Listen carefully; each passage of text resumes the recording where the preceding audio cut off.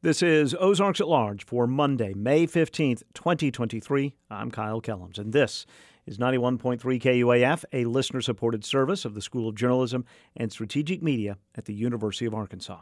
Later on the show, Jerry Van Dyke was nominated for 4 Emmy Awards and for years made his home in Arkansas. We'll trace his career with the help of archives from the David and Barbara Pryor Center for Arkansas Oral and Visual History. Randy Dixon from the Pryor Center with us in just a bit. First, understanding maternal mortality. Arkansas has the highest maternal mortality rate in the nation, with 40 deaths per 100,000 live births between 2018 and 2020. That's according to an analysis by the Kaiser Family Foundation. Ozarks at Large's Rachel Sanchez-Smith recently talked with Dr. Joe Thompson, the CEO of the Arkansas Center for Health Improvement, or ACHI, about Arkansas's poor maternal mortality rate and what can be done to remedy it. This is certainly not the first time we've talked about maternal mortality and this issue, especially here in the South. What can you tell us about this issue? What do people need to know? Rachel, unfortunately, these are the indicators that shine a light on how poorly we are able to deliver good quality care to our moms and to their future infants. The United States ranks very far down in the industrialized countries. We have about 23 maternal deaths per 100,000. Dr. Thompson said the next developed country is France at 8.7, so almost 3 times more maternal deaths in the United States than the next industrialized country. And unfortunately, Arkansas has the worst maternal mortality statistics of all of the 50 states. So while this is a very clear indicator, it really is a canary in the coal mine of how we are treating our moms as they go through their pregnancy and their birthing experience. The 2 biggest factors in those preterm deaths, pre-existing conditions and underreporting. Well, I think frequently early in pregnancy, we have pregnancy losses that are underreported and probably underrecognized. Ideally, every pregnancy would be a planned pregnancy with the mom and her support team, hopefully a spouse in preparation. They'd have early access to high quality care within which they got education for what to anticipate and treatment for conditions that may cause complications. And then when those complications or risks do present themselves, that they're recognized early and managed appropriately. Unfortunately, in our state, we have high rates of maternal hypertension and diabetes before the mom gets pregnant. Those conditions frequently get far worse during the pregnancy and may cause either complications that impact the loss of the pregnancy or premature deliveries that then convey risk onto the newborn. In Arkansas, the CDC, or Centers for Disease Control and Prevention, reported that the state in 2022 suffered a 40.4 maternal deaths per 100,000 live births, well above the national average of 32.9. Well, our Arkansas statistics for all of our moms show that we have a much higher maternal mortality than even the national average. But some subgroups, and particularly African American, Hispanic, the Marshallese, have even higher rates of maternal mortality, reflecting access issues, education issues, and unfortunately differences in treatment because of their racial and ethnic backgrounds. These are all areas that we should be concerned about, aware of, and focused to work on. I think we need to recognize that we're a poor state, so many of our young families have stressors on them, whether it's issues around transportation, whether it's competing time costs. If you're working an hourly job and you take off from that to go get prenatal care, you don't get paid. There are reasons that we have people that don't avail themselves of the services. We need to look at all of those social determinants or zip code risks, if you will, and make sure that people can get care early in their pregnancy to get the best outcomes possible. The other big concern with maternal mortality, reproductive deserts. We've recognized and groups have studied across the nation, racial biases in the healthcare system. African Americans with hypertension maybe having less likely prescription for medications, or with pain having less pain medications provided. The same is true, unfortunately, within our maternal delivery system. We have women that may not get the same level of attention because of the color of their skin. And so I think these are inherent biases that we need to recognize from the data, draw them out, and have discussions. But I want to offer a caution in Arkansas. It's not only our minority women that are suffering. Our majority, white women, have a 50% higher mortality likelihood in pregnancy than the national average. So this is an across-the-board threat. It happens to rest more heavily among our minority and ethnically challenged populations. But this is a need for us to look at across the board in our delivery system within the state. Dr. Thompson hammered one point over and over, that these numbers are worsened for uninsured and low-income families. Again, unfortunately, the numbers don't show us in a good light. We have about 10% of our delivering mothers that are uninsured. This is despite the fact that we have expanded Medicaid coverage, and even undocumented individuals, if they're pregnant, can get coverage through our Medicaid program. And we have about 20% of delivering moms that did not get adequate prenatal care. So 1 in 5 are not getting those upstream issues addressed and taken care of. We are a rural state. We do have limited resources.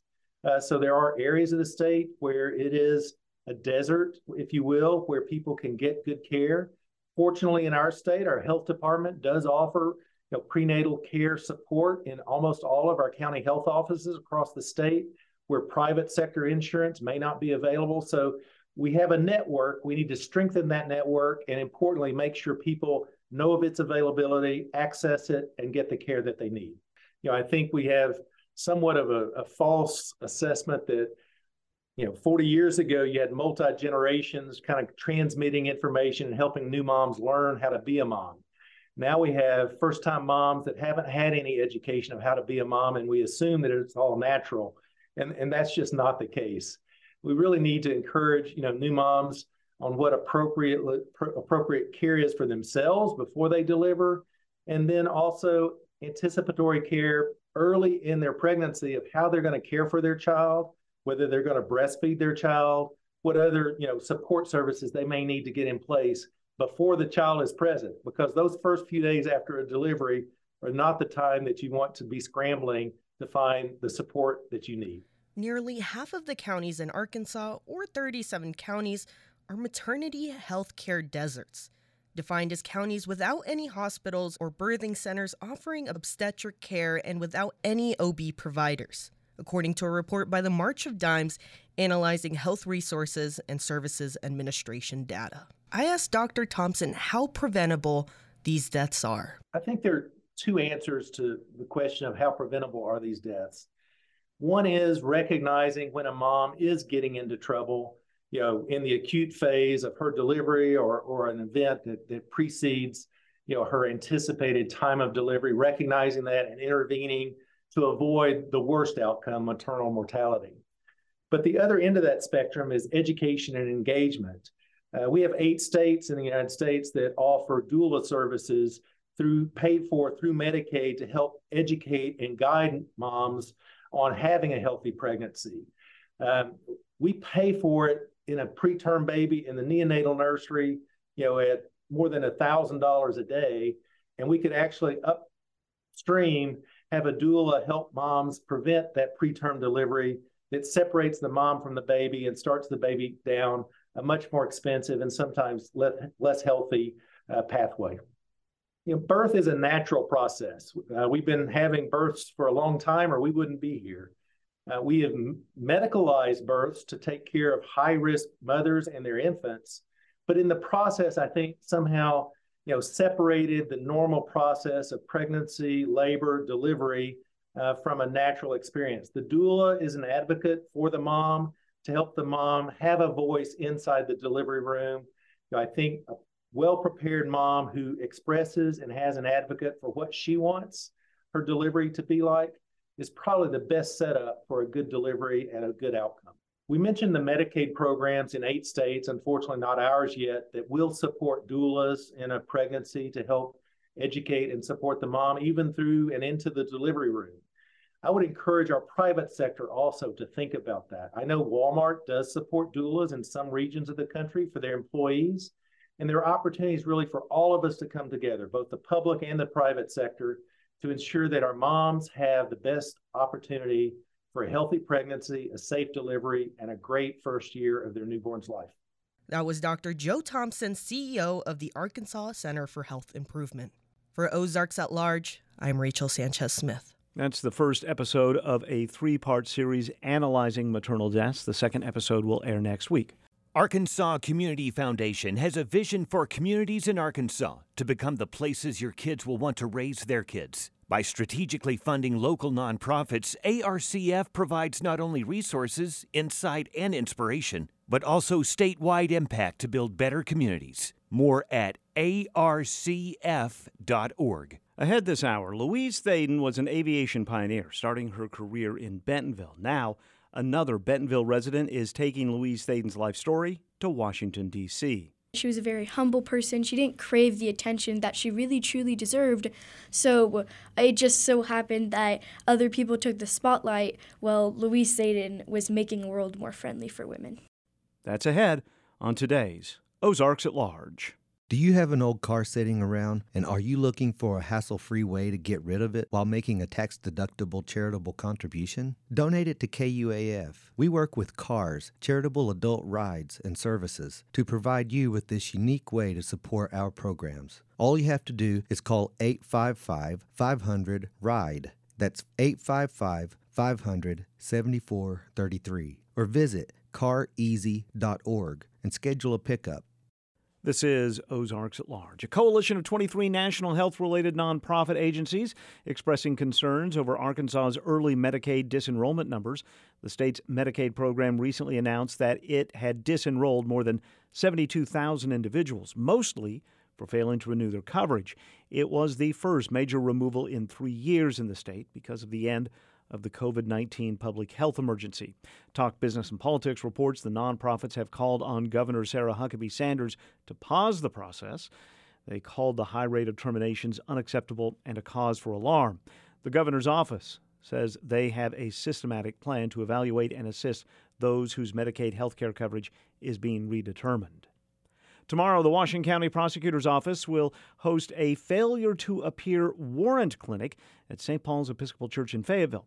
Whitney Doolittle is the deputy prosecutor for the county and says this Amnesty Day evolved out of a backlog of cases that accumulated during the pandemic. We really had a backlog of criminal cases after the COVID pandemic where we were shut down for almost about 14 months. So that's where it originated from. Really, it's an opportunity for people who have felony FTAs in Washington County to come in and have their FTA forgiven and either plead to their cases or to get back on the docket. This clinic is one alternative the county is examining in an effort to reduce jail overcrowding. Doolittle says just in District 6, she has more than 400 failure to appear cases. She says while this program isn't resolving all of those cases, any relief helps. And the last one was in February, and we had about 30 to 45 cases taken care of. Either they were allowed to get back on the docket or they pled to their charges and started probation or SIS or something like that. She says anyone with a failure to appear warrant or other low-level felony offense is able to come to the clinic without an appointment. There will not be any law enforcement present, so they don't need to fear about getting arrested if they show up because they have an FTA warrant out there. There will be public defenders there to talk to them about their cases, and all they have to do is bring themselves and talk with the public defender and hopefully get their case resolved, or we get them back on the docket. The clinic is tomorrow from 9 until 2 at St. Paul's Episcopal Church in Fayetteville. Drivers will see some changes in exit numbers along I-49 beginning today. Lane closures are planned so crews can update the exit numbers along the Bella Vista bypass. Changes will be implemented at the last 4 northbound exits. Exit 93 will become Exit 91. Exit 99 changes to 97. Exit 102 will become Exit 100. And Exit 104 now will be known as Exit 102. The changes mean the new exit numbers will accurately reflect mile destinations. Buffalo National River Partners will host a free talk titled Project Caves tomorrow evening at 6:30 at North Arkansas College's South Campus in Harrison. Nathan Wendell, a science teacher at Deer High School, will talk about experiences he's had while caving in northern Arkansas, including along the Buffalo National River watershed. Rodney Arnold chairs the Educational Committee of the Buffalo National River Partners and serves as Executive Director of North Arkansas College Foundation, as well as Vice President of Institutional Advancement. Arnold says Wendell's talk will be of interest to both park visitors and residents. He's got vast experience and knowledge when it comes to our local regional caves. And we've asked him to come kind of, talk about caves, the importance they play to the ecosystem and to our environment, how to appropriately go through a cave and to experience the cave with leaving little trace behind that you were there. Wendell is scheduled to illustrate how Ozark Caves, pre-settlement, served as shelters, burial grounds, and ceremonial sites for at least 10,000 years. He'll also introduce Project Caves, a 7-day, 6-night summer residential program for gifted high school students that provides an authentic immersion in science outside of the classroom. Activities will center on investigative studies of cave ecosystems, karst geology, bat populations, and hydrogeology. And I think that project and what it does will definitely leave a long-lasting impact on the health and the vitality of our caves. And, if you can just educate one at a time, we're going to make a significant impact over time with those that we try to reach out to that are going to be going out spelunking or so forth. And so we feel it's important to provide this educational service to our community to help protect and preserve some of our most valuable assets, and specifically the Buffalo National River. Both University of Arkansas track and field teams are SEC champions again. Both teams won outdoor titles this weekend in Baton Rouge.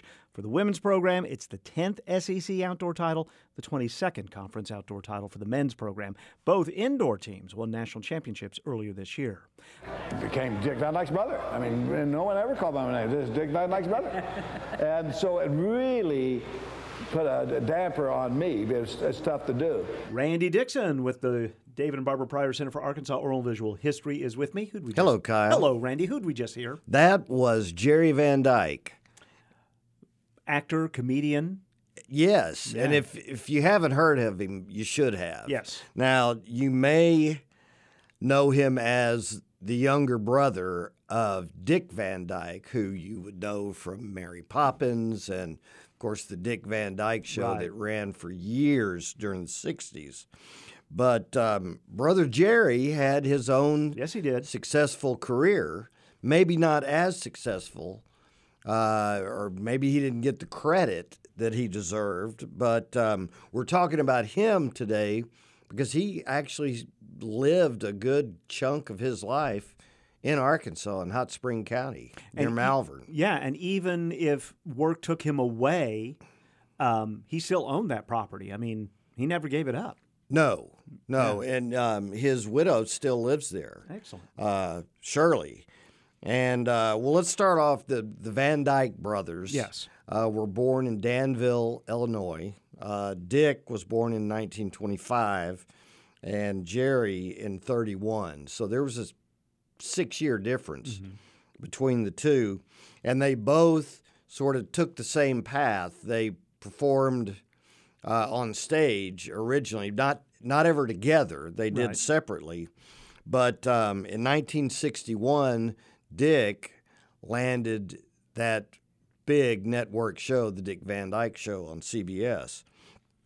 And Jerry was on several times as a guest, even back during the first season, and he played Dick's brother. It was a part written for him by Carl Reiner. Carl Reiner saw his stand-up act, and Jerry's stand-up act, and Dick was telling him that his brother sleepwalked. How do you say sleepwalked? Sleepwalked, yeah. Yeah, sleepwalked. And so Carl Reiner, who was the producer of the show, wrote this character for him, and he's a comedian who has stage fright, and he can only perform when he's asleep. So, let's hear him doing part of his. He actually did his own stand-up routine during the show, and here it is. For the first number, I like to do a medley of banjo songs that you don't get a chance to hear on the banjo too often, and you can all be pretty glad of that. Here it is. Well, won't you come home, little baby, won't you come home? I'm moaned all day long. Yeah. This fellow goes up to a guy in the street, and he says, say, He says, can you give me 15 cents for a sandwich? And the guy says, I don't know, let me see a sandwich. If Carl Reiner says, I've seen your stand-up and you're funny enough. You're funny. Yeah. Carl Reiner's not going to put someone on. As they say, Carl Reiner knows funny. Yes. And he's funny. Yes. Yeah. So he, continued his career. He still did stand-up and even had a co-starring role on the Judy Garland variety show. So his specialty, of course, you heard him playing the banjo and singing, telling jokes. Actually, John Wayne saw him on television and personally called him and said, I want you to be in one of my movies. John Wayne calls Jerry Van Dyke and says, I want you to be in the movie. And Jerry didn't believe it was really John Wayne. He thought it was one of his buddies who was an impressionist doing John Wayne, but he showed up at the Polo Club at the bar, and there was John Wayne. And he said, I've got this part in my movie I want you to see. So the movie was McClintock in 1963, and Jerry Van Dyke is playing his banjo and singing, but this is with Stephanie Powers. To die like this is no disgrace. This is the time. This is the place for you. Just right for me.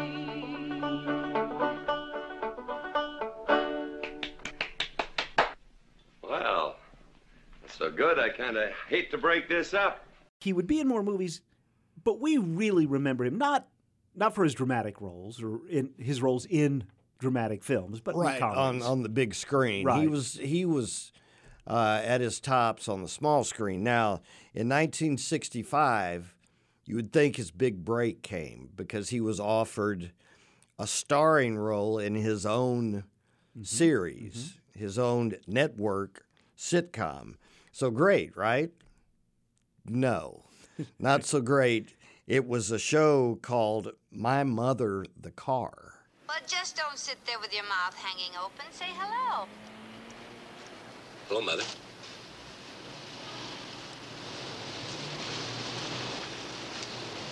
Mother?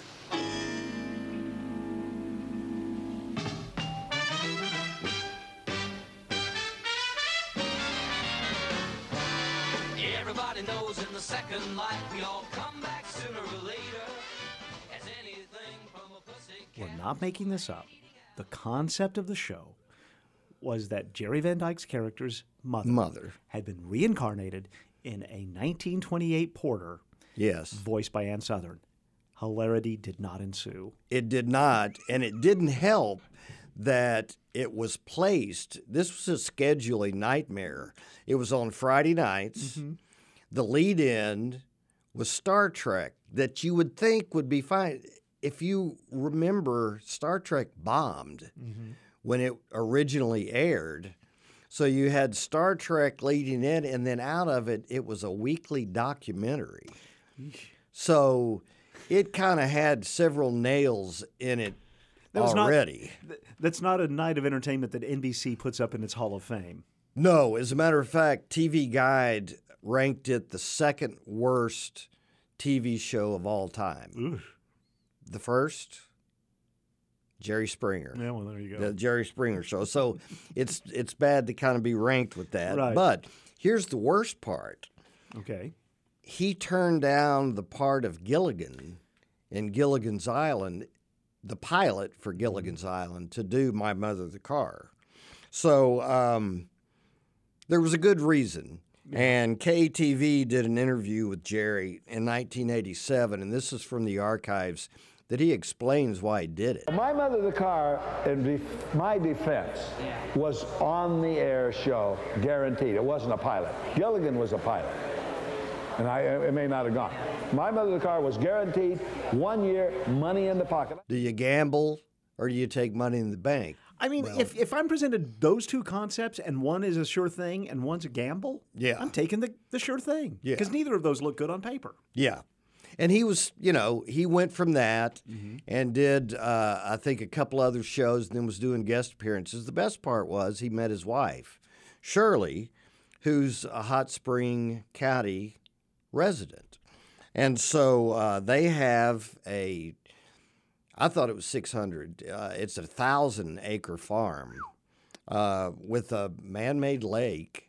And they moved back to Arkansas. Because during this time, even though My Mother the Car wasn't a success, he was having success on the nightclub circuit. Oh, my gosh. He was not an unknown. Right. He was opening for Steve and Edie Gourmet on cruise ships and in Vegas. I mean, they had one of the big resort casinos had an entire hall built for him. Right. That he was a regular there.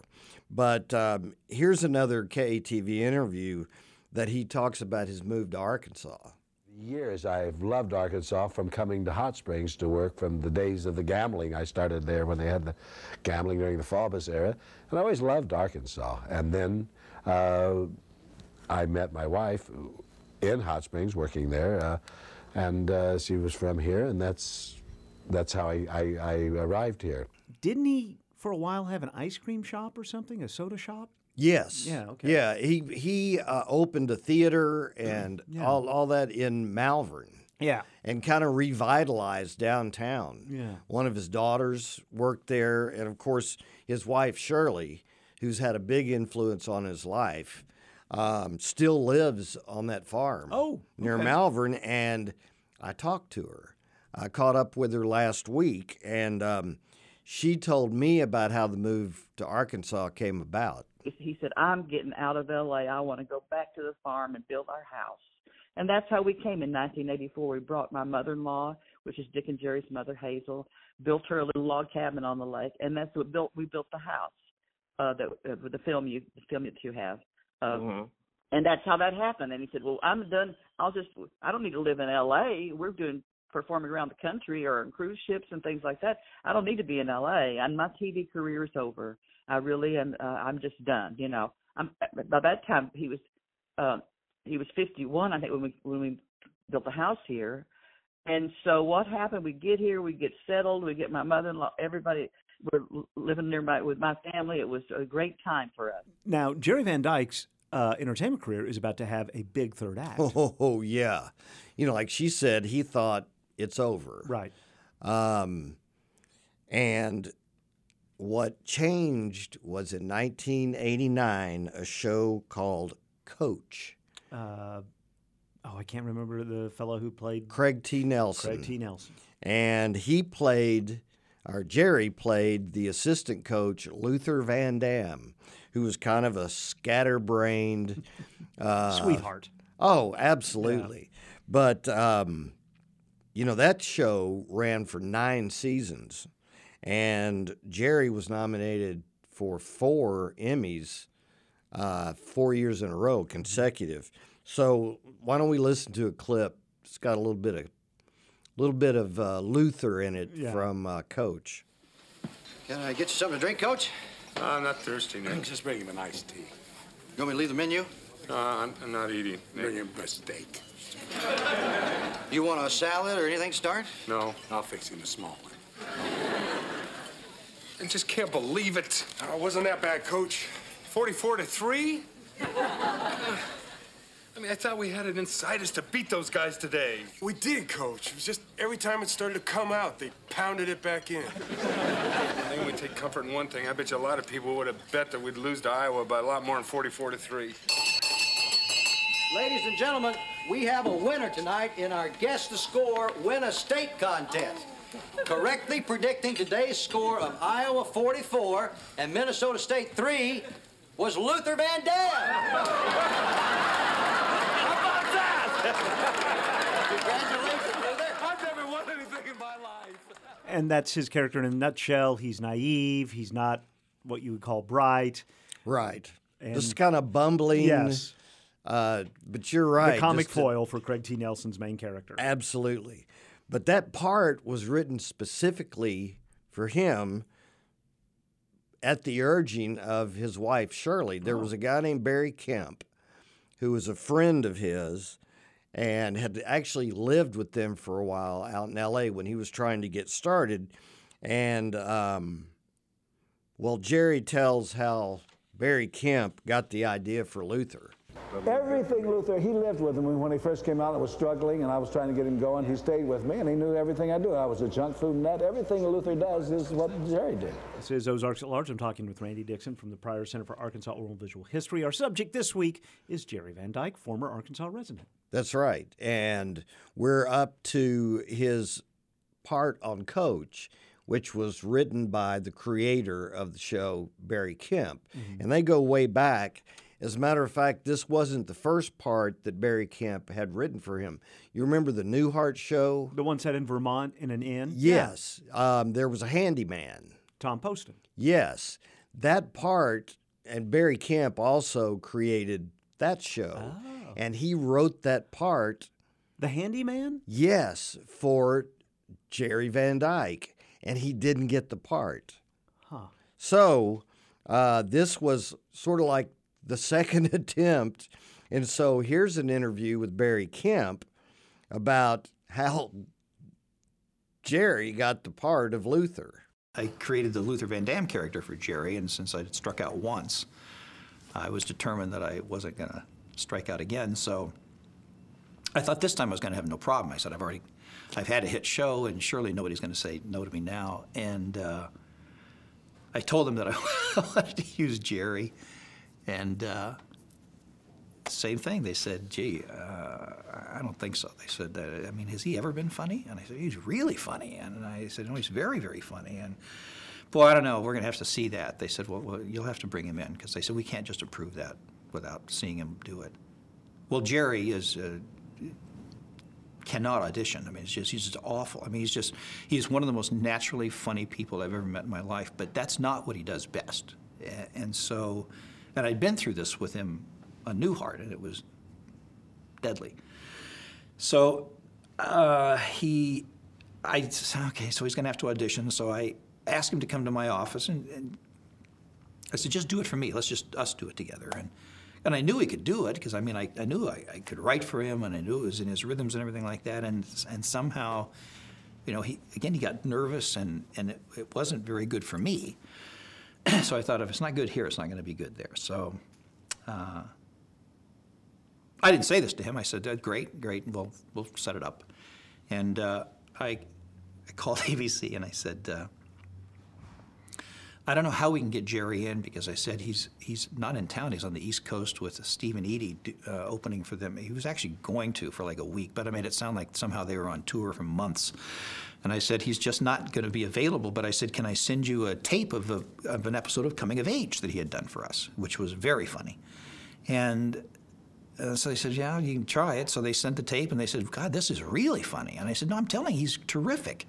And they go, well, okay, that's fine, then we'll approve him. So I called Jerry, and I said, well, here's the good news. You got the part. The bad news is you got to get out of L.A. I said, I can't afford to have anybody see you. So he went down to his place in Arkansas or whatever and hung out there for a while. So we heard at the beginning of the segment that, Jerry hinting that, he's known as Dick Van Dyke's little brother, kind of in his shadow. Well, here's an interview with Dick and Jerry, and Jerry kind of makes a joke about the whole thing. This happens to me constantly. Hey, Jerry, we loved you on Coach. Honey, come here. Dick Van Dyke's brother. That happens to me all the time. And they were both wildly talented. Absolutely, in different ways. Right. But, even though he's laughing about it, I think with comedy, there's some truth. Sure. And so I asked Shirley Van Dyke if there was like a brotherly rivalry, or if Jerry ever felt like he was in his brother's shadow. And this is what she had to say. If Dick Van Dyke hadn't made it first, Jerry Van Dyke's career was on its way. Everybody thought Jerry was going to be a huge star. All the comedians said he would have been huge. But Dick being older, his career happened first. Then he was introduced to the nation as his brother on the show. So he was then pegged as Dick Van Dyke's brother. And he was in the shadow always. And it was hard to overcome, because they looked kind of too much alike, And it's like so they looked alike, and they didn't know how to pigeonhole Jerry. They didn't know how to find the character that Barry Kemp later found the character that would make Jerry's career. It may have come late, but he did get his part. He did. He did a few more things, but then was in a car accident and never really recovered. And he ended up dying here in Arkansas in 2018 at age 86. And I asked his widow, Shirley, what she missed most about Jerry. Jerry was just naturally funny. And Dick talked about it at the memorial. He said, Dick said at the memorial, he said, I was an actor that could do comedy. I could do comedy, but I'm an actor. I got to have a script, He said, Jerry was comedy.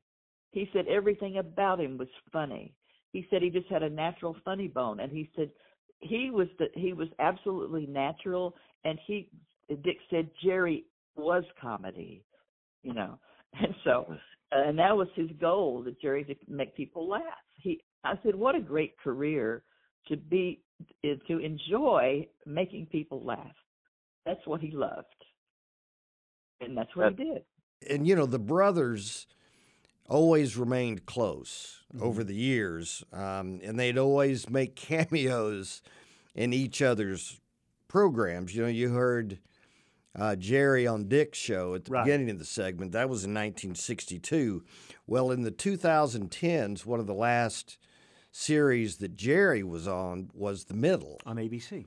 That's correct. And he played, I believe, the grandfather. Yeah. And Dick did make a cameo there, of course, as Jerry's brother. Of course. But they always had, music and comedy in their lives. So why don't we close out as they closed out the show with a song? And before we do that, I'll say that Randy Dixon is with the David and Barbara Pryor Center for Arkansas Oral and Visual History. Go to the Pryor Center's website. Just put Pryor Center in a search engine and search around to your heart's content. Thank you, Randy. Let's do Two of a Kind.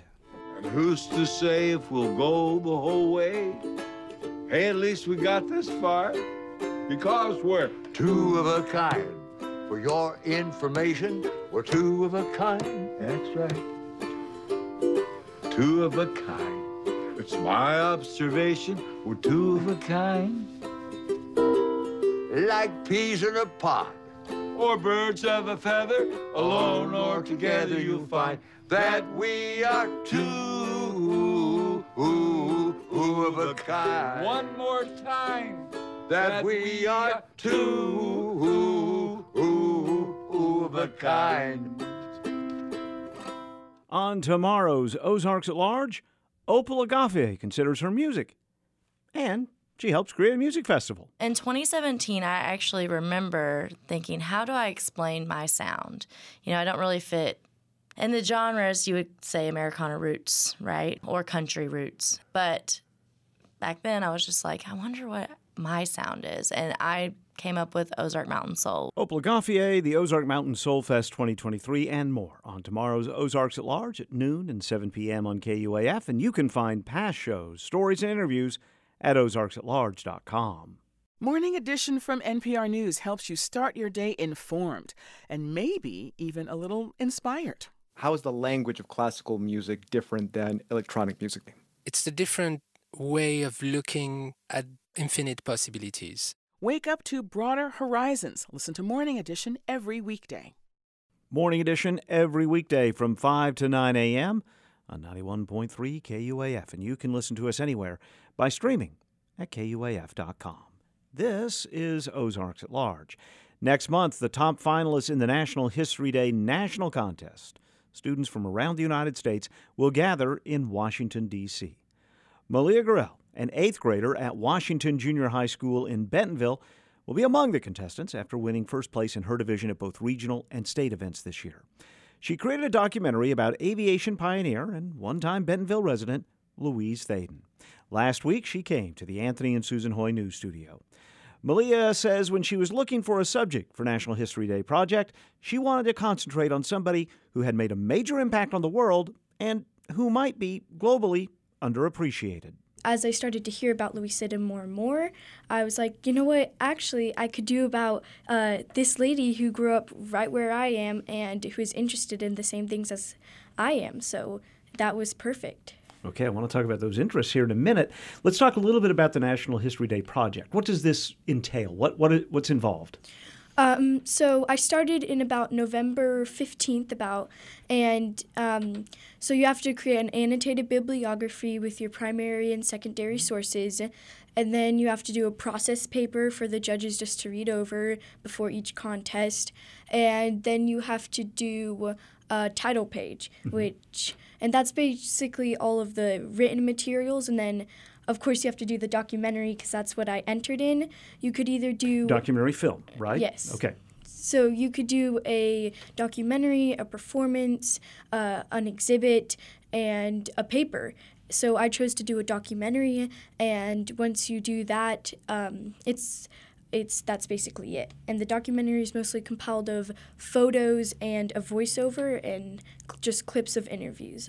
So you mentioned that you and Louise Sidon, separated by nearly a century, have similar interests. Does that mean you have an interest in aviation? Yes, so my father's a pilot, and he started out flying bush planes in Alaska, and then he got more interested into flying private jets and more of the bigger planes. And I would get to go along on flights with him and just learn a lot about aviation, and I'd get to talk to the cell tower and operate the plane. And I knew that I really loved to do that with those experiences. So I know that I want to be a pilot, and because Louise Sidon had those same interests ever since she was a little girl about my age, that was really cool. All right, you and I do not share that. I don't want to be a pilot ever. That scares me. But we do share a passion because about 30 years ago, I read this book, The Powder Puff Derby of 1929, and I interviewed the author who wrote that. It was the first time I'd ever heard of Louise Sidon. There was no Sidon School then. I don't think there was a restaurant at the airport yet. There was Sidon Field. But the more I read about her and her pioneering ways, the more I developed this just great admiration for her. What did you find so thrilling about Louise Sidon? After I did my first interview, I found out that she was a very humble person because the person I interviewed, Miss Jordan Hott, she's a director of Flight Oz. And Flight Oz is that organization that flies people around for tourism. Yes. Yeah. And so she read her autobiography, and she learned that she was a very humble person. She didn't crave the attention that she really, truly deserved. So it just so happened that other people took the spotlight while Louise Sidon was making the world more friendly for women. She was, and she was a contemporary of Amelia Earhart and some of the other women who really stood up and said, we can do this. Yes. She was definitely a big part in that. And in most occasions, she actually bested Amelia Earhart and some of the other aviatrixes at the Powder Puff Derby in the Bendix race. She flew in the Bendix race the first year women were allowed in 1936. And it's actually quite humorous because in 1937, they didn't allow women to fly that year after. One difference between you and Louise Sidon is that when she was doing it, most people didn't think women could or should fly. Yeah. You're in a time when that's not necessarily the case anymore. Yeah. In my documentary, I used a few sources where it's actually heads of aviation like Mr. Halliburton. He was president of Safeway Airlines at the time. And he was saying that women shouldn't be flying in the Powder Puff Derby. This shouldn't be allowed, and it's not contributing anything to aviation, and it just should be canceled. And I got to see that happen the more I read about her and the more I learned about her, that she was really fighting against people telling her that they shouldn't be doing it. It shouldn't be allowed at all. What happens now with you and your documentary? So after I won first place at the state, first and second at the state competition, get to go to nationals. I'm going to be proceeding to nationals in June. It will be held in Washington, D.C., and I'll be competing with about 170 kids. That's about my same age and grade that are doing an individual documentary. Well, best of luck. And thank you so much for telling more people about Louise Thaden. I have bored people at parties before because I wanted to tell them about her. Yeah, and I'm really doing this because Louise Thaden, she's so important, and it's just like, it really bothers me, and I don't know why or how her story isn't told, because if you were to ask someone like the most known aviatrixes or who's your favorite, they would say Amelia Earhart, right? But because we're not even learning about Louise Thaden. I did a small aviation section in about like 3rd or 4th grade. They mentioned Amelia Earhart the most, and maybe like one Bobby Trout, right? But that's it. And I was like, why is that?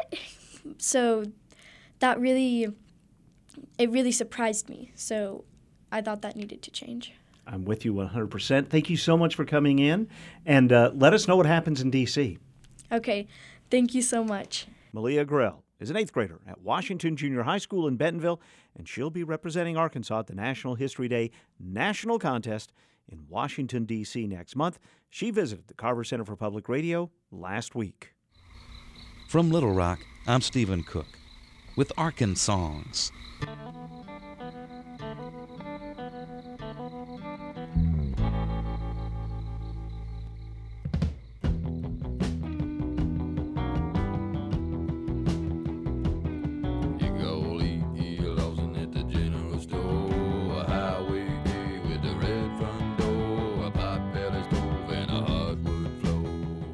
The Ozark Mountain Daredevils helped craft the country roots rock sound of the 1970s, and the Springfield, Missouri-based group was created around the sound of an Arkansauer from the flat delta land of the southeast.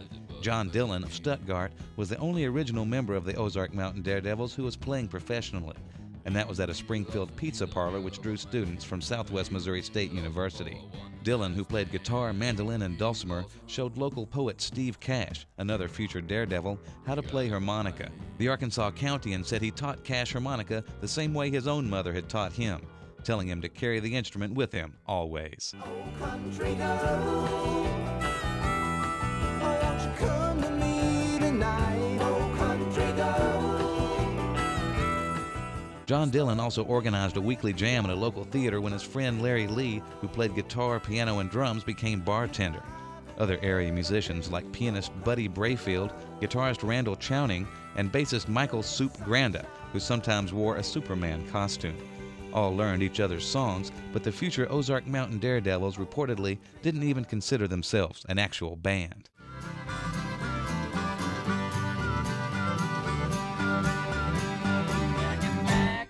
Country, look around and find you a home. The owner of the theater where the musicians played thought otherwise. He worked to get a live tape of the group to music impresario John Hammond, who financed a demo. A staff producer for A&M Records and Glenn Johns, who had produced the debut of the Eagles, both flew to Missouri to hear the musicians in concert, but under pressure, the band faltered in performance. Afterwards, the producers were convinced to hear a post-gig acoustic performance, and the down-home version of Standing on the Rock by Stuttgart's John Dillon sealed the deal with a major label. A year and a half after first playing together, the musicians, which surely thought of themselves as a real band by now, were recording their debut in London, England.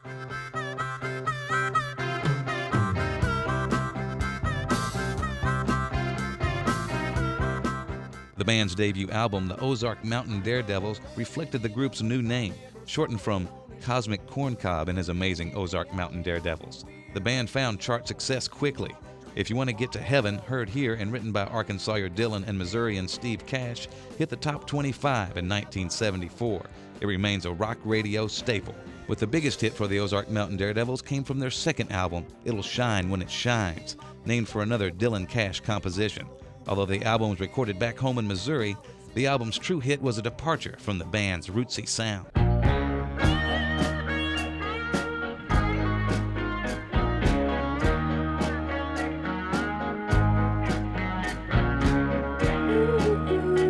Ooh, Jack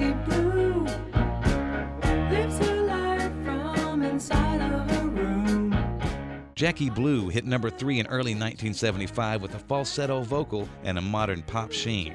Although the group was reluctant to leave Springfield, the Ozark Mountain Daredevils began to tour the world, and with some of the biggest names of the 1970s, Chicago, the Doobie Brothers, the Eagles, and others.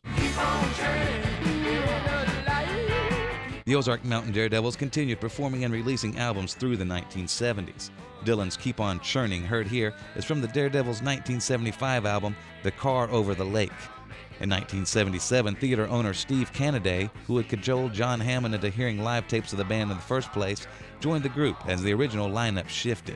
In 1978, Dylan and Cash appeared on a concept album about the American Civil War called White Mansions, with Waylon Jennings, Eric Clapton, and others. Chicken train, running all day. Chicken train, running all day. In 1980, the Ozark Mountain Daredevils switched to the label CBS for one unsuccessful album, and the group began to peter out and focus on solo projects. In the late 1980s, the Ozark Mountain Daredevils began performing and recording again and found an audience demand overseas. In 2000, A&M Records released a 21-track best-of called Time Warp. In 2002, the band's long out-of-print catalog began to be reissued, with its third and fourth albums being released on CD. The Ozark Mountain Daredevils have never matched their early successes, but the nucleus of the original band, Missourian Steve Cash and Mike Granda, and Arkansauer John Dillon, remain together into the 21st century. Here's the title track from the 1974 second album from the Ozark Mountain Daredevils, It'll Shine When It Shines, co-written by Stuttgart, Arkansas's John Dillon. The old cat on the roof, he could stand a little push, 'cause he's got 9 good lives to live. But like my mama said, you only live till you're dead, and you got to give and give and give. There's a pebble in the pond, going on and on, making waves and tides and ripples and rings. There's a leaf in the wind that don't know where to end, chasing days and ways and wishes and dreams. Seems like everyone is out looking for the sun, singing rain and pain on he who hesitates. But it'll shine when it shines. You might think I'm wasting time, but I'm just a good old boy that's learned to wait. Yes, I'm just a good old boy that's learned to wait. It'll Shine When It Shines from the 1974 second album by the Ozark Mountain Daredevils, co-written by Stuttgart, Arkansas's John Dillon. It's another song of Arkansas. From Little Rock, I'm Stephen Cook with Arkansongs. Arkansongs is a production of Experiment Station Studios. Producer is Keith Merckx. Arkansongs since 1998. This is 91.3 KUAF, Fayetteville, Fort Smith, Springdale, and Mossy Creek. The program today produced inside the Anthony and Susan Hoy News Studio. I'm Kyle Kellums, back tomorrow at noon and 7. Thanks so much for being with us.